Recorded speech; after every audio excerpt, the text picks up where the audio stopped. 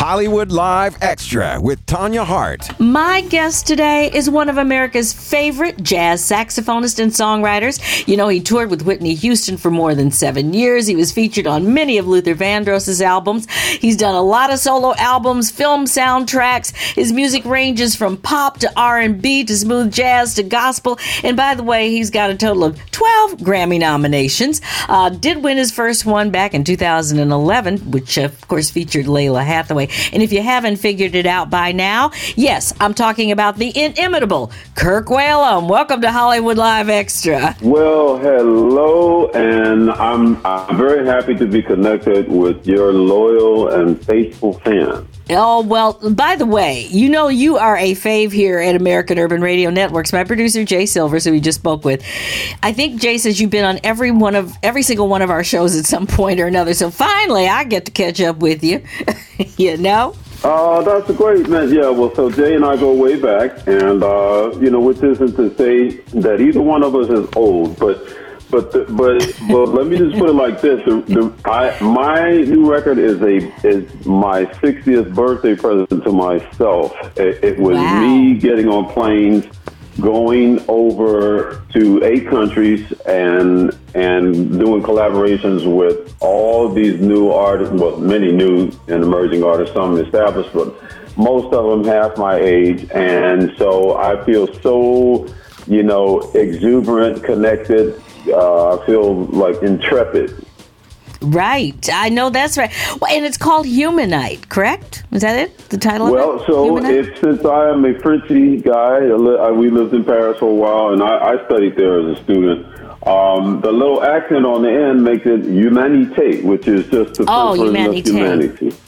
Okay, humanité. Okay, very good. I knew that there was something that I was missing on that.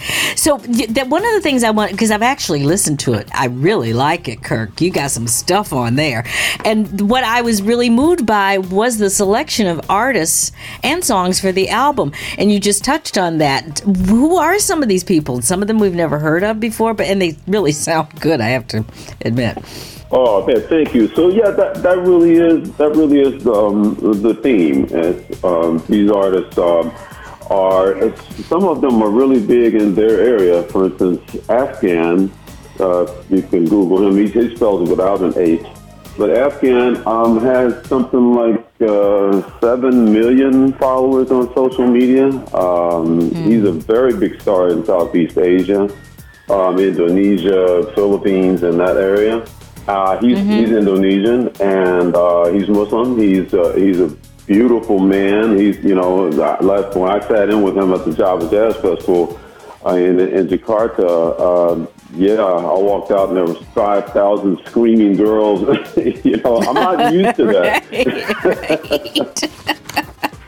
So, there's Afghan. There's the number one artist in South Africa is Sahara. They say Sahara, and her latest record went platinum in 48 hours. She sings in both English and Xhosa, and folks who are familiar with South Africa know, that she would be considered colored, right? In South Africa, they have black, colored, and white. And and then there's Keiko Matsui. We recorded in Tokyo. I can go on and on. It's an artist from Nigeria named Asha, ASA, and Asha is huge in Nigeria, but she lives in Paris, and so she's even huger in Europe. And I could go on and on. Well, so where were you? You recorded this album then all over the world, pretty much. You were just in all these various places. All over. Yeah, all over. I mean, we were based in England. My producer, James McMillan, lives in Hastings. And so we mixed in England, but we recorded some in England, lovely artists, a couple of artists there. But yeah, again, it was my birthday present to myself. I'm like, man, I'm going to be 60. It's time for me to get busy and have some fun. And yeah, I got a lot of frequent flyer miles from Humanity. I guess you have. Well, you know what, Kirk? I think you've had a little bit of fun in your life. I mean, we've certainly had a lot of fun listening to your music. For people who don't know, you have such a musical family. I think pretty much many of your family members have played at our church at West Angeles Cathedral, including you doing a recording there. When are you coming back, by the way?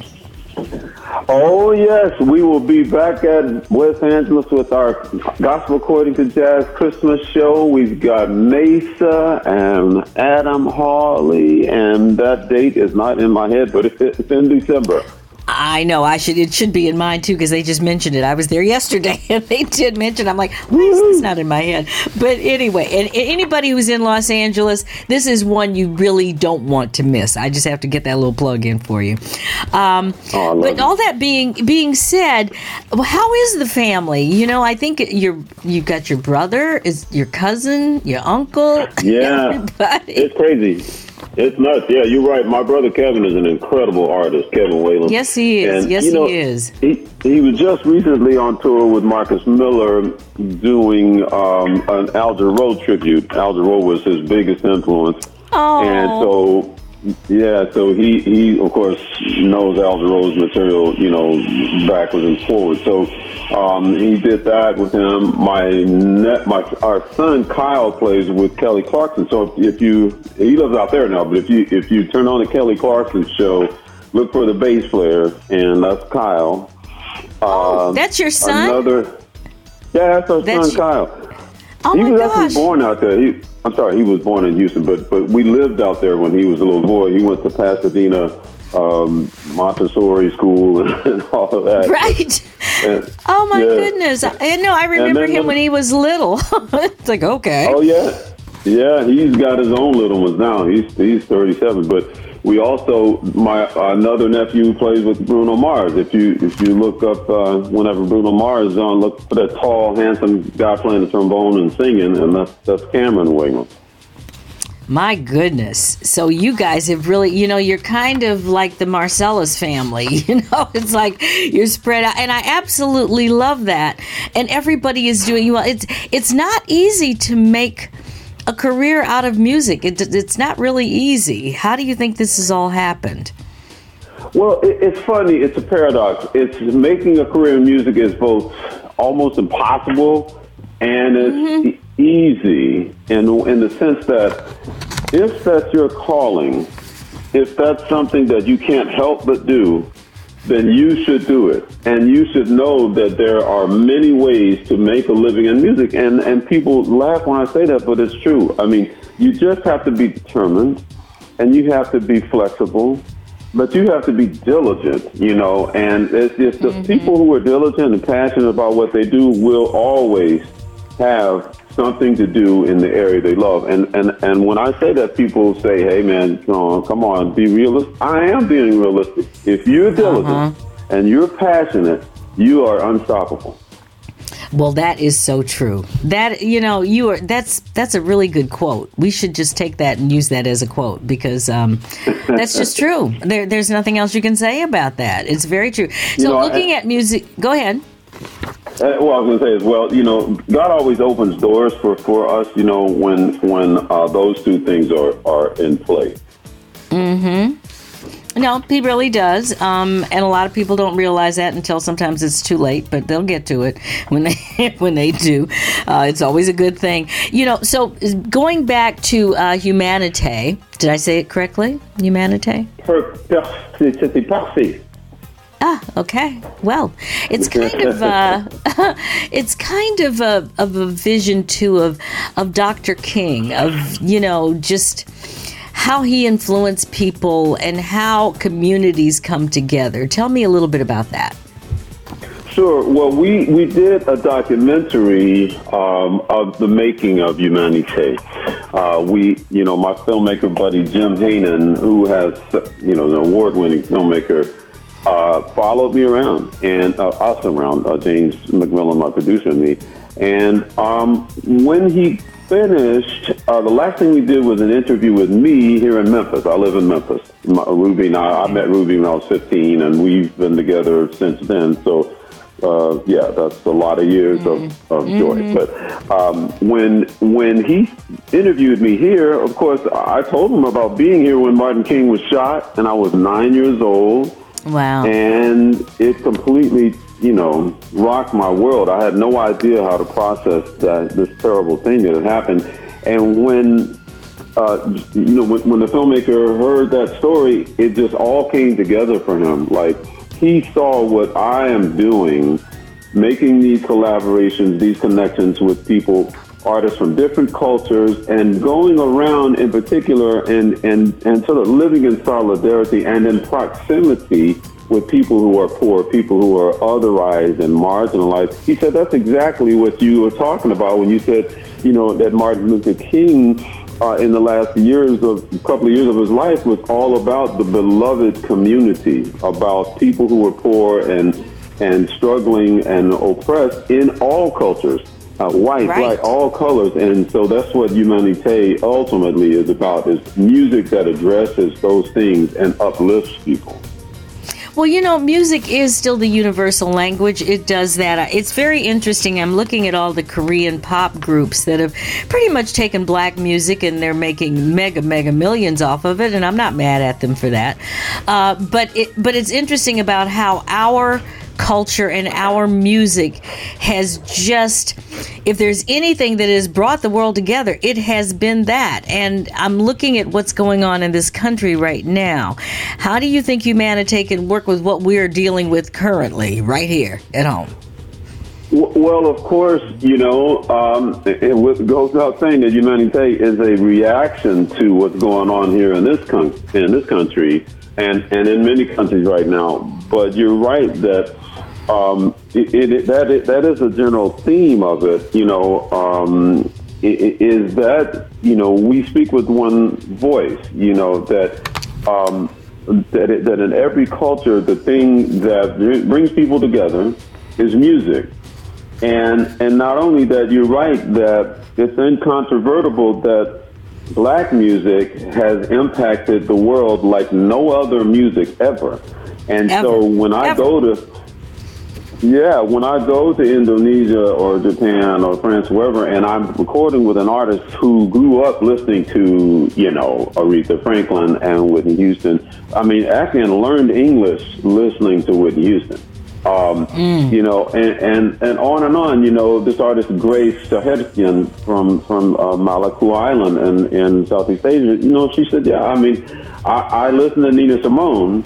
And ultimately, people like Candace Springs, and she said that's basically who I listen to formulate, who I am as an artist. And she's an incredible artist, and that is the story. That black music, even when we went to Africa and recorded with Mikasa and Zahara, they all were saying, well, yeah, I mean, black, African American music is what the far majority of my playlist is.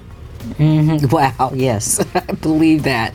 That's so funny. I'll have to share with you a quick story that I have of being in, when it was still Kinshasa, Zaire, now it's the Congo, and we were in kind of dire straits there and trying to leave the country. This was like many years ago when Mobutu was still there, and I was over there doing a documentary of all places. They weren't going to let us out of the country, and how I got out of the country, I negotiated not even a CD, what did we have back in those days, a cassette tape that I had with me of Gerald Levert. And they wanted that so bad that they made sure we got clear passage out of Kinshasa. So, yes, there you have it.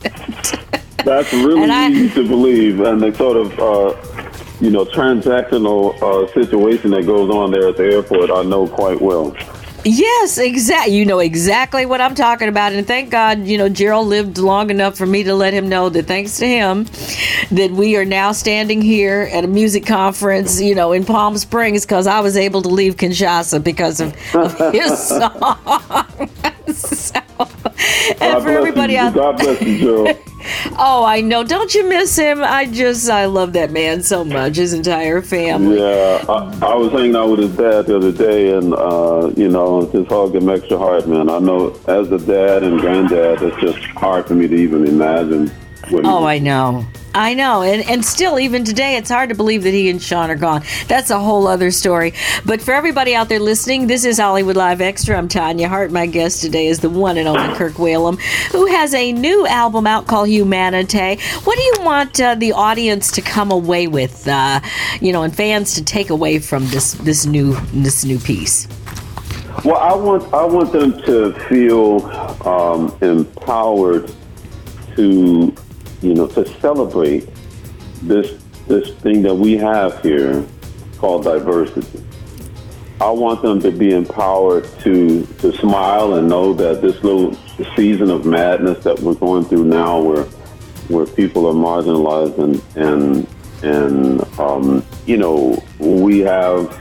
we have a president who calls people's homeland, shithole countries, and where immigrants are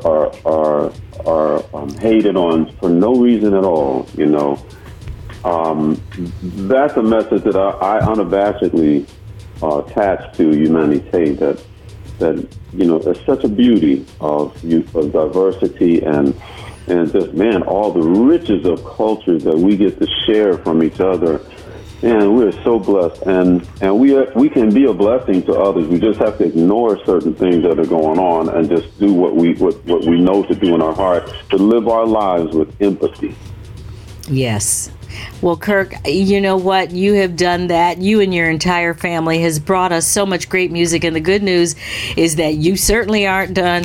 Everybody else, and you got a whole nother generation coming up. So we'll be hearing the Whalums for some time to come now, I am so sure. So that's a good thing. Oh, that's awesome. That's a good thing. Thank you so much. I'm going to be at the Christmas concert. I'll look for you. All right. Thanks again. I love you both. Love you too. And for everybody else, don't forget to subscribe to SoundCloud, Stitcher, or any other podcast directory. Make sure you download all of these Hollywood Live Extra shows because you don't want to miss any of them. And if you like what you hear, please leave a 5-star review. I'm Tanya Hart. This is Hollywood Live Extra on AURN.com. Hollywood Live Extra, a product of American Urban Radio Networks.